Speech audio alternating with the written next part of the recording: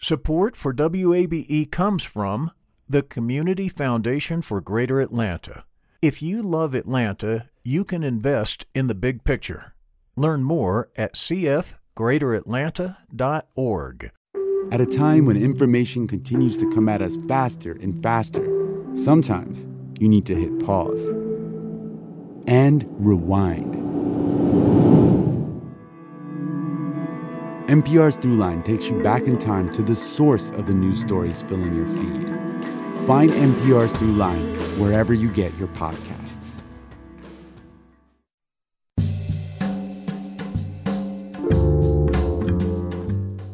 From WABE in Atlanta, welcome to this edition of Closer Look. I'm Rose Scott. Coming up on today's program, the family of Manuel Terán, who was killed by a Georgia State trooper during what authorities say was a shootout, says investigators are not providing any information. Now, alongside their attorney, Terán's family held a press conference earlier today.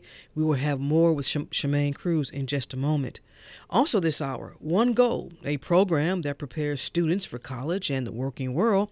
Well, this organization has a focus on those high school youth needing resources way before day one of college.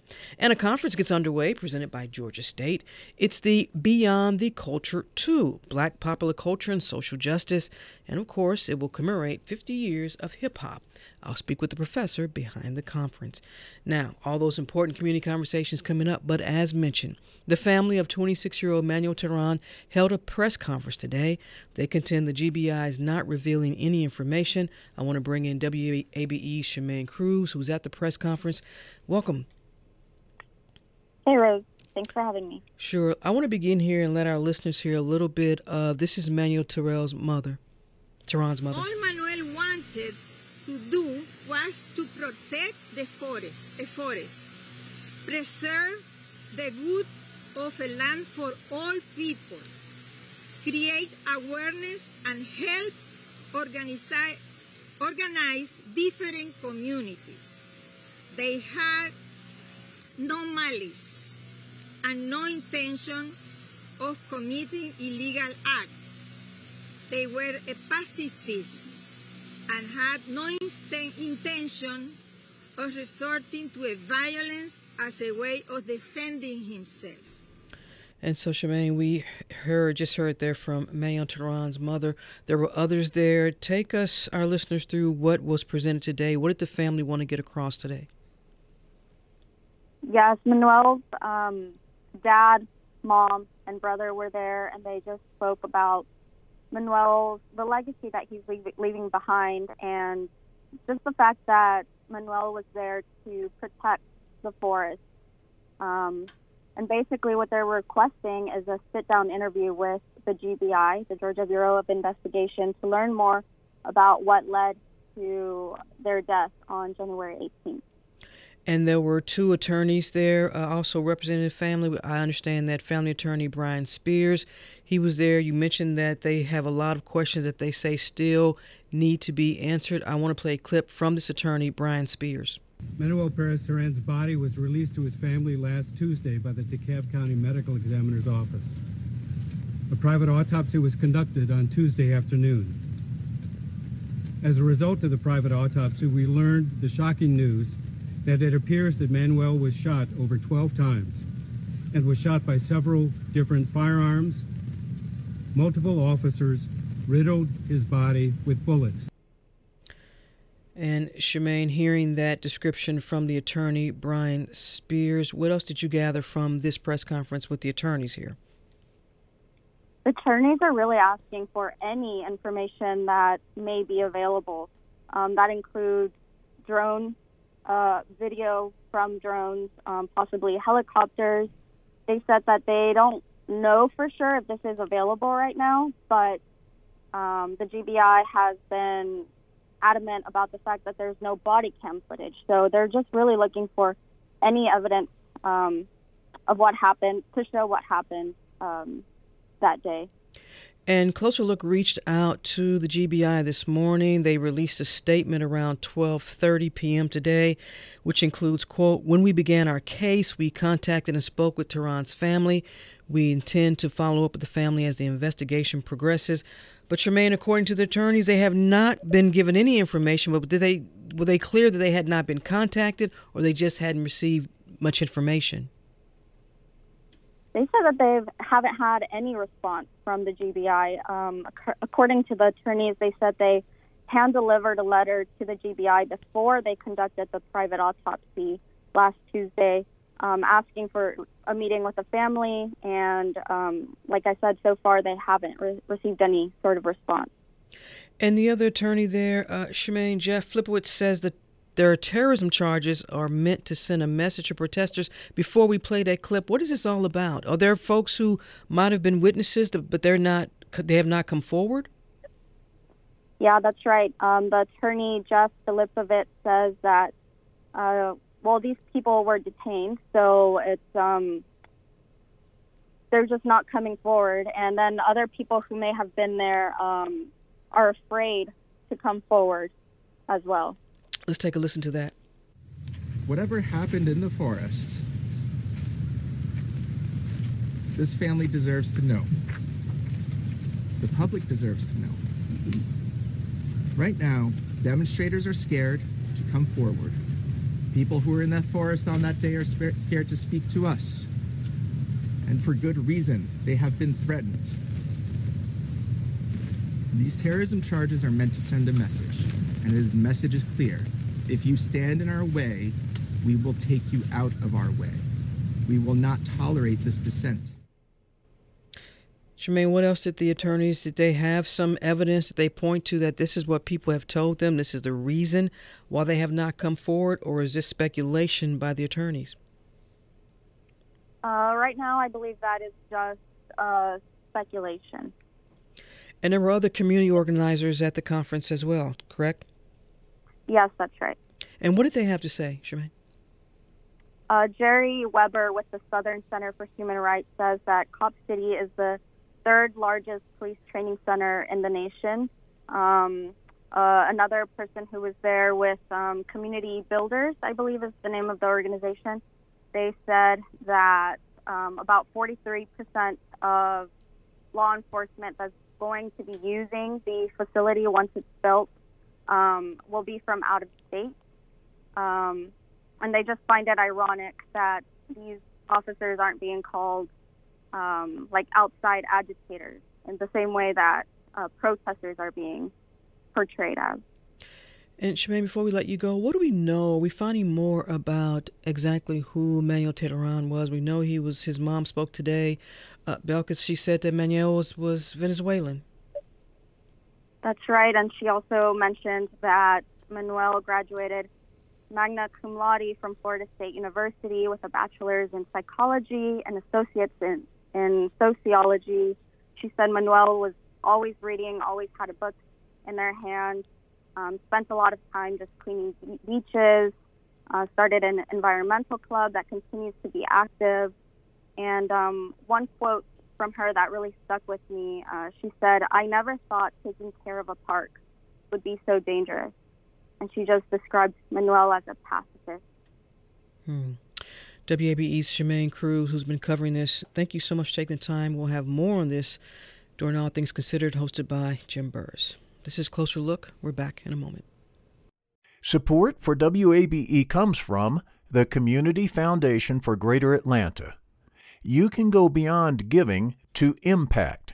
Learn more at cfgreateratlanta.org.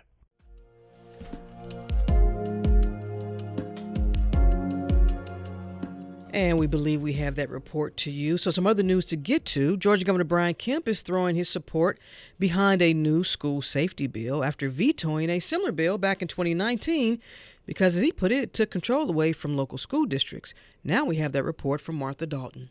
The Safe Schools Act would require all Georgia schools to submit safety plans to the state. Those plans would include procedures for handling natural disasters and acts of violence and terrorism. The legislation would mandate training for all school staff on violence prevention and mental health awareness. The bill would also require the state to develop an optional anti-gang certification for teachers. During his first year in office, Kemp supported a similar bill, which would have allowed using school records to create student profiles officials could scan for threats. When he vetoed the bill, Kemp said it undermined local control and could have opened school administrators to legal liability. Martha Dalton, WABE News. And in other news, anti-Semitic flyers were reportedly found in several Atlanta area neighborhoods this past weekend, including that of a state lawmaker. Now, the flyers said to be found Sunday morning in several driveways and in Sandy Springs.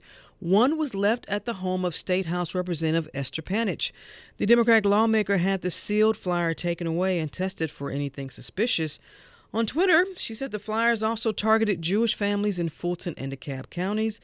The representative also posted a warning to those who, quote, seek to harm or intimidate Jews in Georgia, close quote, ending one of her tweets with, quote, I'm coming for you with the weight of the state behind me, close quote. Sandy Springs and Dunwoody police say they are investigating. Governor Kemp and Georgia Secretary of State Brad Raffensperger also responded on Twitter, saying they stand with the Jewish community. They condemn any acts of anti-Semitism, and they're ready to assist local law enforcement with state investigators. Army housing at Fort Gordon, just outside Augusta, will be the first in a series related to standard of living inspections. As we hear from Emily Wu Pearson, it comes after a Senate investigation found widespread mistreatment of military families by a private military housing company.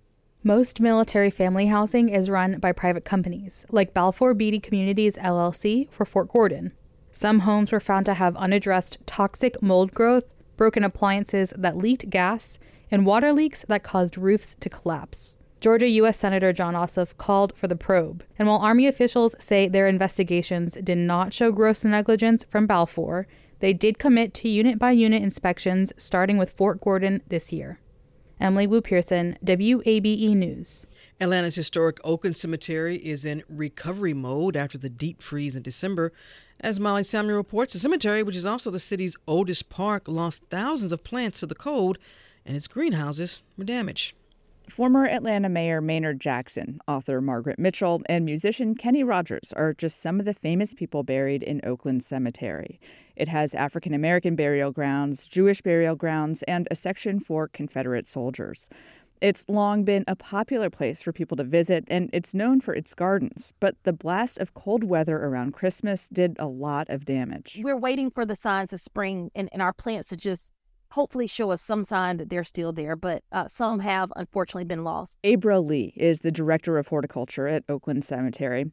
She says some plants that look bad now might come back, but some are definitely dead, including 90% of the rosemary that's planted throughout the cemetery. Seeing the rosemaries look like, they're just to a crisp, and that was alarming to me because that really isn't something that I've ever seen. And I have been working in southern horticulture for 23 years. The heater failed and a pipe burst in the greenhouse, too, and they lost about half the plants in there. Lee says cemetery staff are taking stock of the damage, which they estimate to be about $75,000 worth, and they're fundraising to help restore what they lost. But she says this cemetery survived the Civil War. It can recover from this. Molly Samuel, WABE News. And finally, wait your turn is pretty much the message eager Beyonce fans are getting today. It's the first day to try and snag tickets via pre-sale, and apparently it's for verified fans who receive some sort of access code determined by a lottery. I have no idea what this means. But basically, fans are on a wait list. And from the world of Twitter, quote, I know what wait list means at Ticketmaster. I'm not getting these Beyonce tickets, close quote, which is followed by the agony of defeat emoji.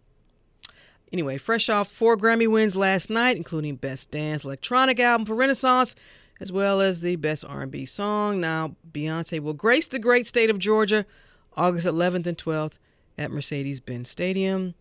I'll see you there doing interviews with folks who are looking to buy tickets, because I won't have any. We're back in a moment. Tonight.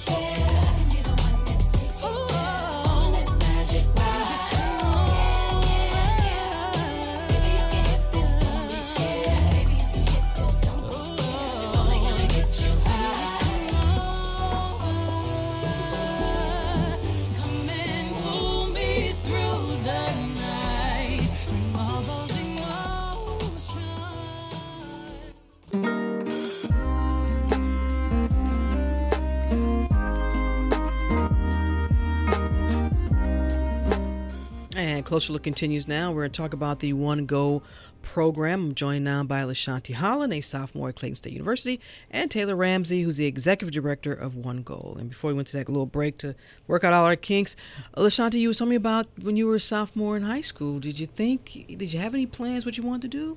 No, I wasn't really sure, but I was in this program called HOSA. It's like a healthcare organization, and that kind of helped shift me to my major to where I am right now. Did you? So you knew you wanted to go to college, obviously. Did you have any Yes. concerns about being college ready? All those other things that come with, leaving home and being on campus? Yes, well, I actually wasn't really thinking much about that until like my junior year when I got introduced into One Goal. Mm-hmm. And if you could describe your attitude, your feeling, your confidence for heading to college before One Goal and after, how would you describe that transformation? Well, the first transformation would be very nervous, very not knowing of what I was getting myself into, I would like to say. But after One Goal and my senior teacher, Miss Powell, helped me, it kind of helped lifted this weight that was holding on to me, if that makes sense. Yeah, it does make sense.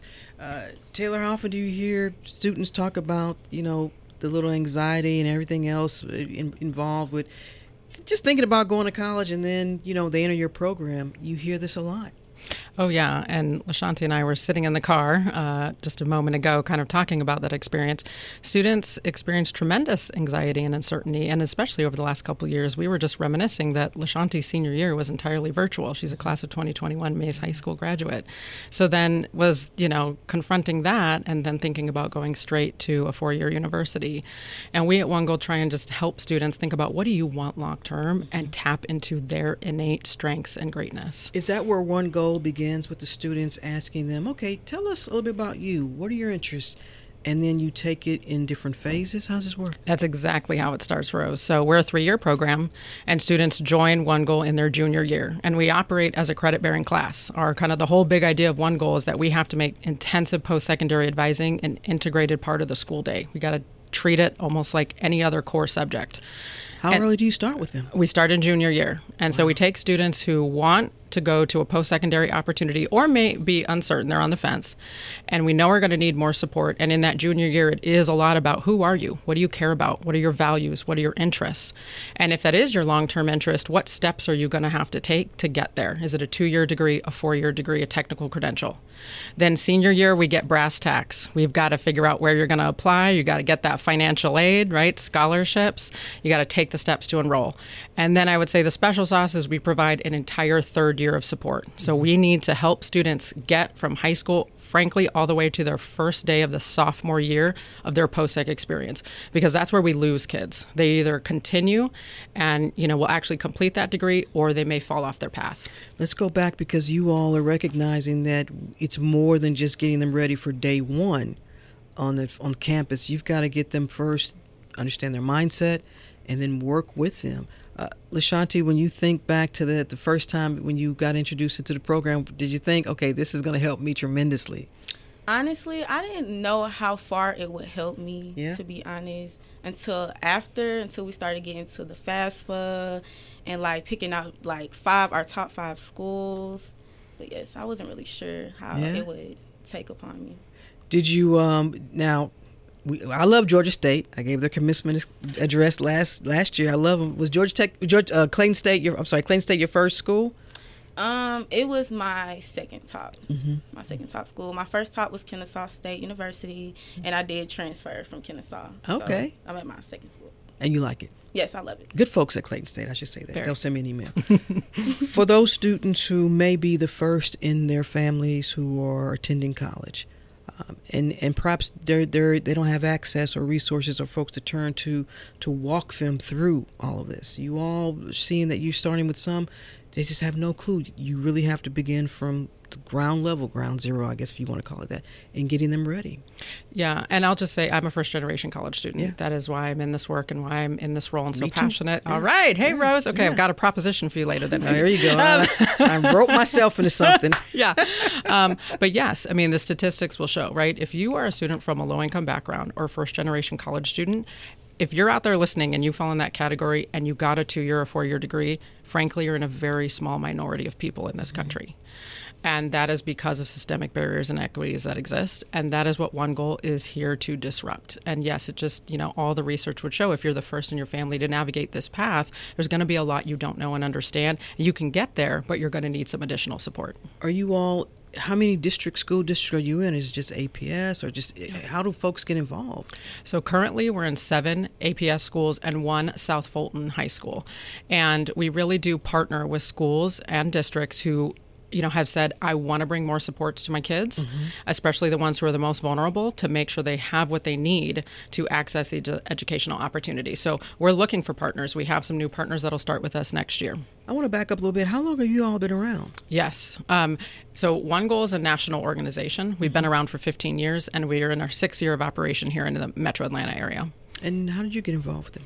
Yeah, well, like I named, so I'm a first-generation college student, and could I just tell a little bit? I mean, sure, I'll share a quick story. I mean, I think that really exemplifies what One Goal is. But, when I think back to my own journey to college 25 years ago, I had a couple of things going for me, which was a mom who made a lot of phone calls and was super persistent, and a high school counselor who really saw some promise in me, but knew that as a first-gen college student, a student from a low-income background, a student from a single parent, I was going to need additional support. And Mr. Getz, thank you, wherever you are, really sat down and walked me through that whole process every step of the way. And high school counselors and we didn't have the internet. No internet. This is all paper. This is going to the library. Shanti, we didn't have all this. We didn't. We got things in the mail. It's called the mail, right? Right. And I mean, my mom and I talk about this. I mean, it was a totally different world. So here, he really went above and beyond, and it made a tremendous difference. And there's high school counselors doing this all across the country. But frankly, that kind of support they can only give to a tiny fraction of students. Especially if you have a high school that has hundreds, and even 1,000 or 2,000 students. Are you able to, but because of that population growth or the increase there in the student enrollments at some of these districts, I imagine you have some challenges in trying to get enough people in your program. Is that why you can only maybe support so many high schools right now? Well, I would say there's tremendous need and desire. It is a lack of resources, right? So schools want to provide this kind of intensive support to kids. Most high school seniors are going to get about 38 minutes of personalized advising because of the student to counselor ratio, right? Just 38 minutes. 38 minutes. And if you've helped a young person get from high school to any post-sec op, it's going to take a whole lot more than 38 minutes. That is in part why we see the massive disparities between who gets to go to a post-second opportunity and not. So schools want to partner. It is about freeing up resources. Yep. LaShanti, that first year at school and One Goal was still working with you, checking in on you. How important was that for you?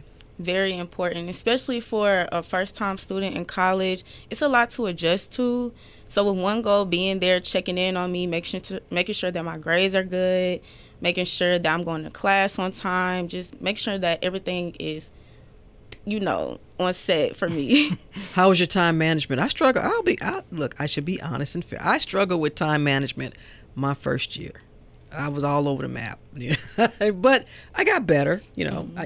Being in track and field helped because your coach is like, you better get the track practice on time. But that was something I struggled with. Did you have any struggles that you want to share that now in your second year you have mastered? Yes, especially time management and studying. I would say, y'all, please make sure that y'all go to your advisors. Keep in contact with anybody to make sure that y'all can study and just be, That's okay, no. Study. Yeah. So now you're better, right? Yes, I am better. They helped me with a lot. Go ahead. I was going to say not just with academics, but financial needs as well. I feel like every school needs a One Goal organization. Wow, there's your ambassador. Shanti put it well, and she put in the work, really hard work. Yeah. For those students who are still may have some struggles in the first year, what are you all able to provide for them? Yeah, so it's a lot of what LaShanti described, and the term sounds weird, but it's called intrusive advising. That's the actual term for it, because it is that, which is how do we proactively reach out to the students in our program and keep them engaged, right? We're going to call them. We're going to make sure they don't miss deadlines. We're going to build their agency. Kids have to be a willing participant in this. Mm-hmm. But as opposed to letting students struggle, we're going to reach out ideally and hope them, stay on track. You all have to deal in data, obviously. Are you able to look at the students who, like LaShanti, who are doing great, and then maybe those students who, had some challenges, and then how do you assess then what you need to do? Yeah, that's a great question. So, the pandemic also has only layered challenges on challenges. So we recently did a kind of root cause analysis when kids are dropping out, what's happening there. And it won't surprise the audience. It's financial, it's balancing family and school, it's socio-emotional, and sometimes it's academic. And so there are some predictors. You mentioned Georgia State, right? Kind of following in suit there. There are predictors, and we can know, okay, if a student's struggling in this way, they're going to need a more intensive intervention. And we have coaches on our staff who will go in person regularly and meet with students, make sure they stay on track. I have a question from a listener who says, do y'all also work with students who may be undocumented? We do, actually. We do. And we're actually sitting in a training. My team is sitting in a training today with Freedom University to think about what are the different supports in place for all the different documentation sort of statuses that we might see, parents and undocumented students, et cetera. Without a program like One Goal, do you think can people fully understand that for some students that they can even have the best grades, but just getting ready to make that transition, this is a new chapter in your life. And understand that for some students, if they don't make it the first year, it may not totally be related to grades. The grades could be a consequence of something else. But that's right. Programs like this are needed for so many students. Yeah. I mean, truly, we were just talking about this, that the first year of college for so many is a major point of transition. And that's why our program focuses from that junior year of high school to, quote unquote, the first day of sophomore year of a post-sec path. Because what we found is if we can get students to bridge from high school through that first year, their chances of ultimately graduating, which is the goal after all, are much higher. But yes, right, you're away from home for the first time. And again, the student population we're specifically focused on is, in many cases, going to face many more financial or potentially social barriers than otherwise. I have another question from a listener who says, do you all help students in writing their statements for applications? We do, yes. Personal statements is a whole part of our curriculum. You remember your personal statement? Not sure. It's all a blur, right? But yes, it's been 2 years. Yeah. It's been 2 years. But One Goal, they help with a lot of connections. I have met so many good people at Clayton State within my first year of being here. So many good connections. They are. The personal statement. Do you remember your personal statement? I do, actually. Yeah. I do a little bit. Only because, too, I've thought so much about my own college-going experience, but I talked a lot about the adversity that I'd faced in my personal life and how that made me a good candidate for college. Yeah. When you all advise the kids with the personal statements, how much are you telling them to reveal, just be themselves? I mean, this is new for them. Yeah. I mean, I think authenticity and being honest, and you don't have to share anything you don't want to share, right? And so, yes, we help students with every part of the college application process. That being said, is there a process that you all aren't able to help right now, or that you feel like you could do more in that area? And if so, what is it? I mean, I would still say that helping, the path to college, and when I say college, I'm talking any post-sec path, 2-year, 4-year technical, has become increasingly complex. And so there's a step of helping students think about the institutions that are going to be the best match and fit for them. I would say still the affordability piece is often the most complex. How are you going to piece together grants, loans, scholarships? And, so that we see students who may not have to transfer in that first year. So I think we're doing well, and there's always more to do. And there's some interventions we need on a state and local level, frankly. Like what? Like needs-based aid. I know you've talked about this several times on your show. I think the Georgia legislature made some important steps last year with completion grants and child care subsidies for parents who are in college, but we need more needs-based aid for students in this state if we're going to see more students from low-income backgrounds actually be able to access post-secondary opportunities. And it matters for our economics, and I think there's a moral argument there as well.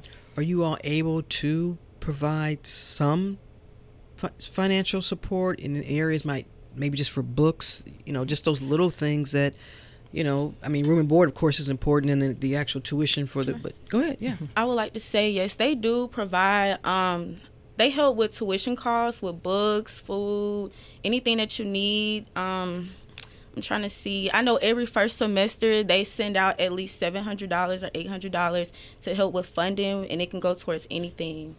Where were y'all when People say that. I mean, we partner closely with Achieve Atlanta, who are they've been on the program before. Yeah. Yes, and we could not do this work without them there to make sure students get that scholarship. But we have implemented, again, taking suit from institutions like GSU. We have what we call an emergency enrollment grant, and it is up to $750 for students as long as they are in a post-sec program. So we have students who've been getting that grant every year, 4 or 5 years. Do they have to maintain some other type of criteria, GPA or anything like that? No, they need to be enrolled. And that's where, because sometimes students are going to falter and they're going to need, we don't want to penalize, we're there to support. Yeah. Do they have to attend school here in Georgia? No, they don't. Not in our program. No. LaShanti, in 2 years when you're graduating, I don't know, maybe I'll give the commencement speech again and I'll look out there and I see you. Yes. You're gonna give you a shout out. Give you a shout out. What's your career goal? My career goal, I would like to become an exercise physiologist, but I'm still looking into, as far as careers, I'm still looking into it. But an exercise physiologist is on my top one. I like that. When you have success stories, and you're already a success story, I don't need to say if. She's a success story. Declared it. Yeah, declared it. That's Own right. it. That's right. Yeah. Stories like this are so important that you can use LaShanti's story to get more people involved in the program, get more funding. This is what you want. This is a clear example of what you all do. Absolutely. Yeah. And, LaShanti would say, there are bumps in the road. A lot of our students, it's 2 steps forward and 1 step back. But that is where programs and interventions can really be a difference maker. And our students show up. We are simply there to support them in, frankly, them tapping into their unlimited potential, no doubt. Support through anything. First semester isn't easy in college. It's not easy. But with one goal, they make sure they're there for you mentally, like financially, everything. They're supportive, very supportive. That's what's up. They even helped me move in to Clayton State. They physically helped you move in? Yes. I could have used y'all. My dad dropped me off. He said, there you go. No, I'm just kidding. He helped me. Yeah. I was helped moved in. Yeah. Very appreciative. Thank y'all. Yeah. Thank you. Well, thank you. And we do it because of students like LaShanti, but truly there is little we will not do to help students get to and stay in and through to completion. You send them care packages? Oh, we have done that. In the pandemic. Yeah. We kept the post office in business. We were just sending stuff out nonstop. Taylor Ramsey, Executive Director of One Goal, and LaShanti Holland, a sophomore at Clayton State University. Thank you both for taking the time. Continued success, young lady. Reach out if you need anything. Thank you so much. We got you. Thank you so much, Rose. It was a pleasure. We'll send you a WABE care package. I don't know. We'll take it. That's awesome. All we got are shirts, hats, and mugs, but yes. That's what we do best. We love the swag. All the swag. Look, I'm grateful for anything. So. Yes. Thank you so much. Thank you for the opportunity.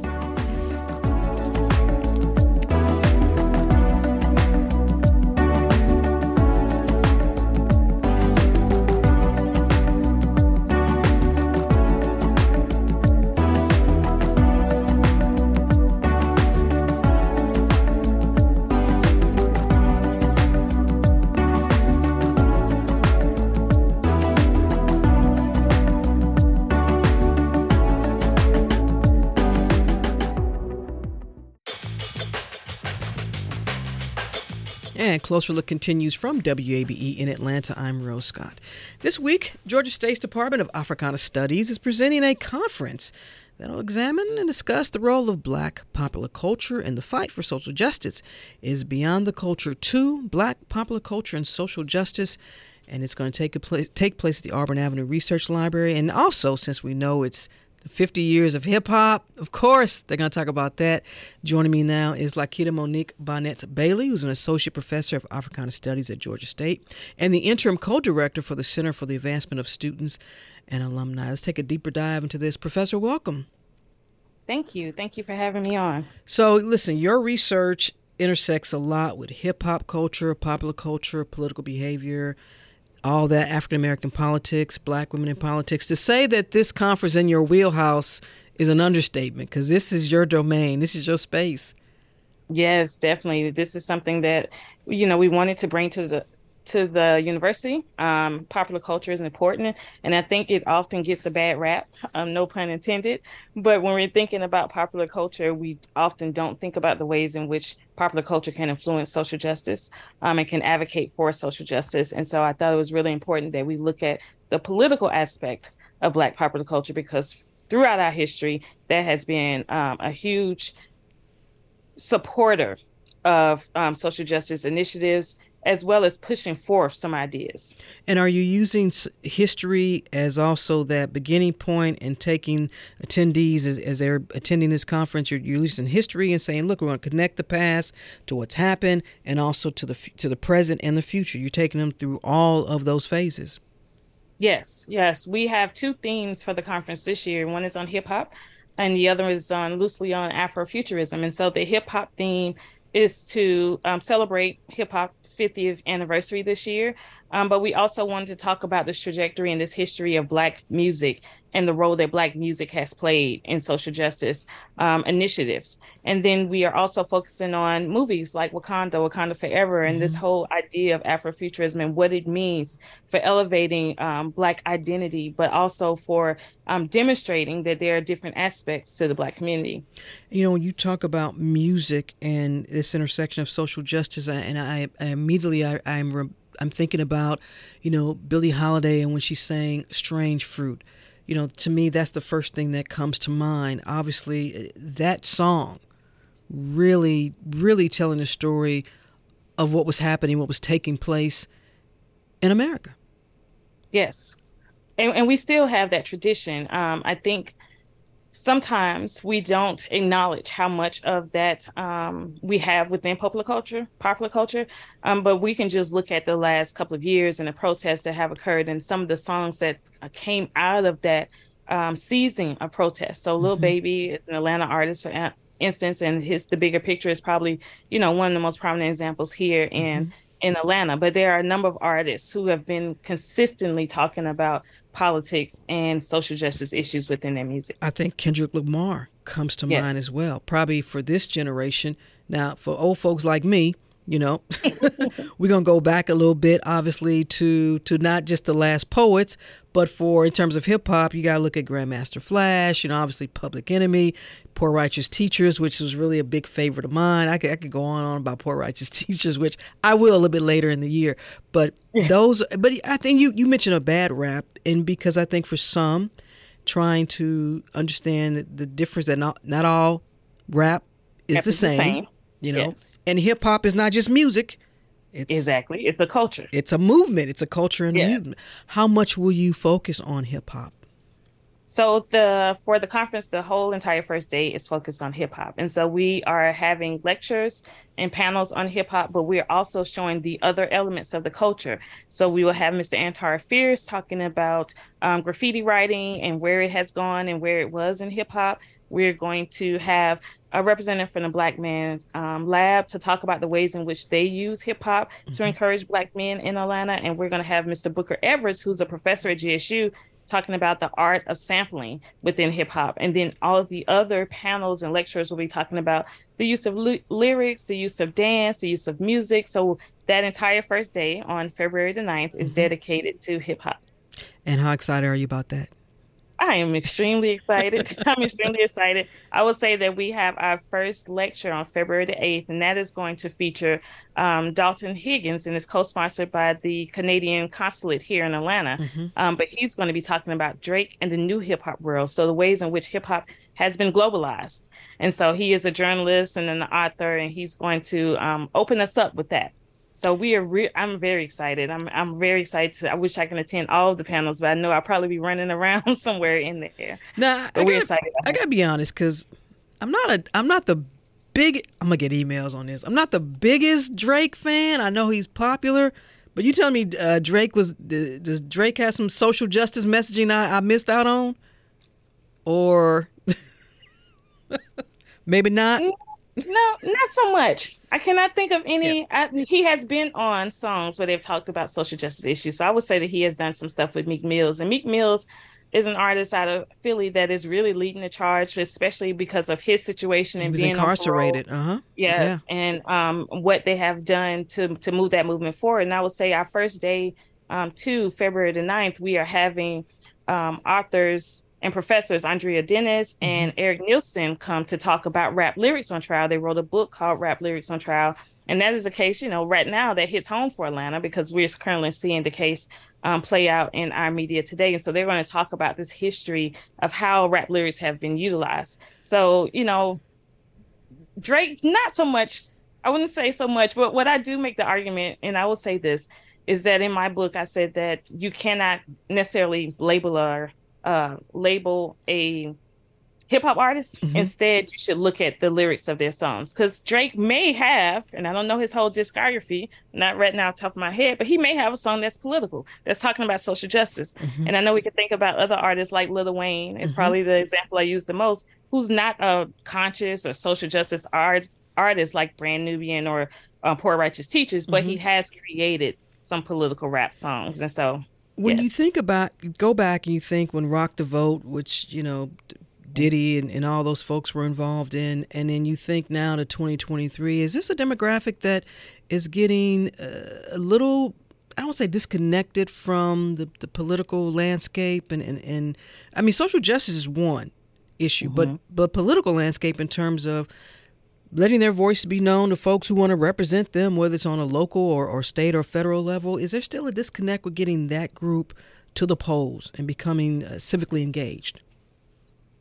I don't think that there is a disconnect. I actually think what we have seen over the last couple of years, especially since President Obama was elected, is the use of hip hop more to drive people to the polls. And then the hip hop artists are also having these meetings with politicians. So it's become more an intricate relationship between hip hop and politicians. An example, and a great example, is here in Atlanta.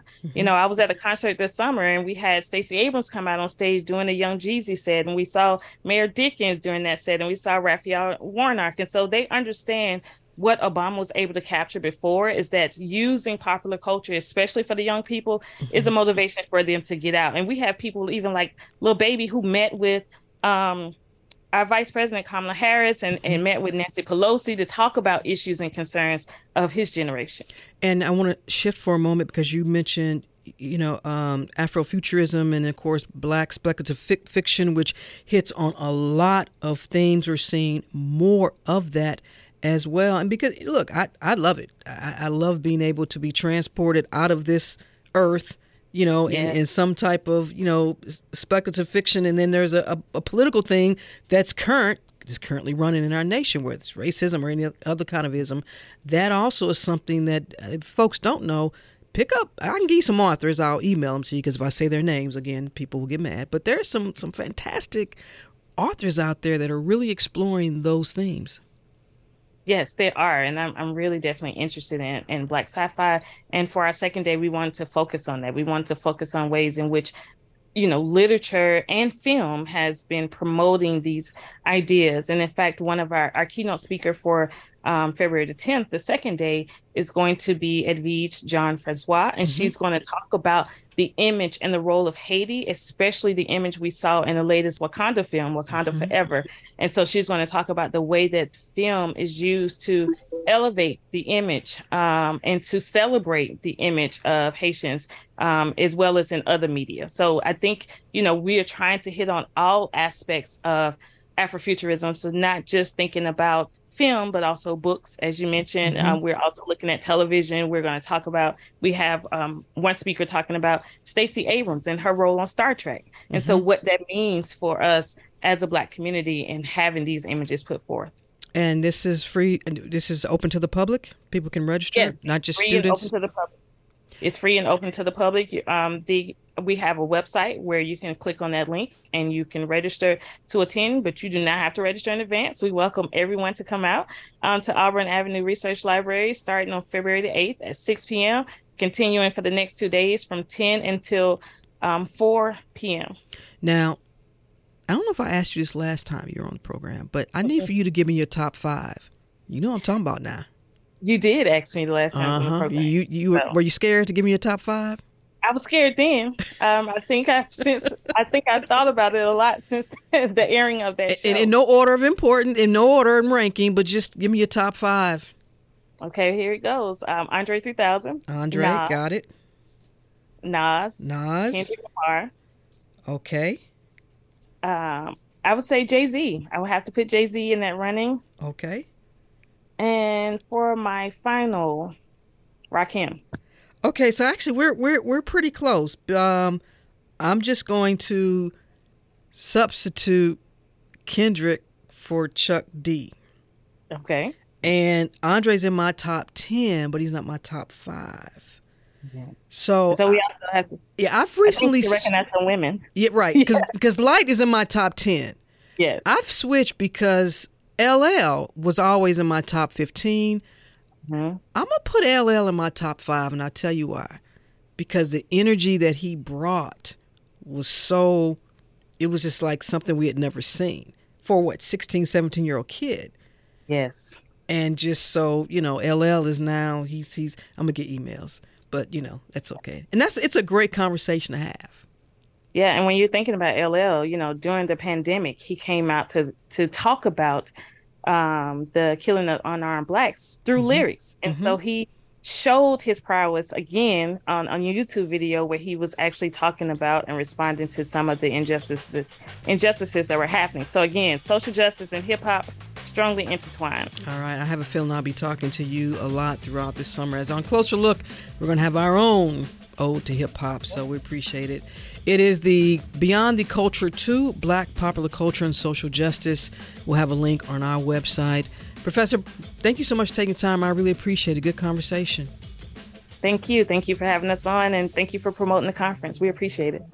And that is it for this edition of Closer Look. Our producers are LaShawn Hudson, Pat St. Clair, and Daniel Razel. Our supervising producer is Tiffany Griffith.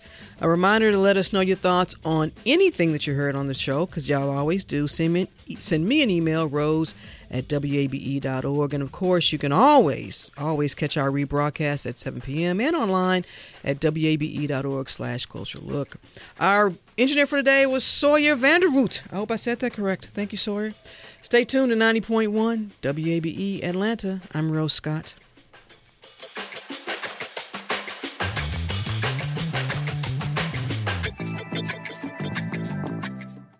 The world has changed, from shifts in power to a mental health crisis. So with all this social change, how do we balance the human desire for empathy, the business need for productivity, and the hope to make an impact in our community? This is a new podcast, The Social Impact Leader. I'm Jeff Schinnebarker. Join me as we explore people doing work a little different. Available every Wednesday at wabe.org/podcast or wherever you get your podcasts. WABE. From WABE Studios, the podcast where they read stories is a new children's storytelling podcast featuring notable Atlantans and performers reading classic and contemporary children's books. Each episode contains a story meant to entertain, inspire, and inform young listeners. No screens required. The podcast where they read stories features adaptations from both chapter books and picture books. Join us at wabe.org/stories podcast or wherever you listen to podcasts. WABE.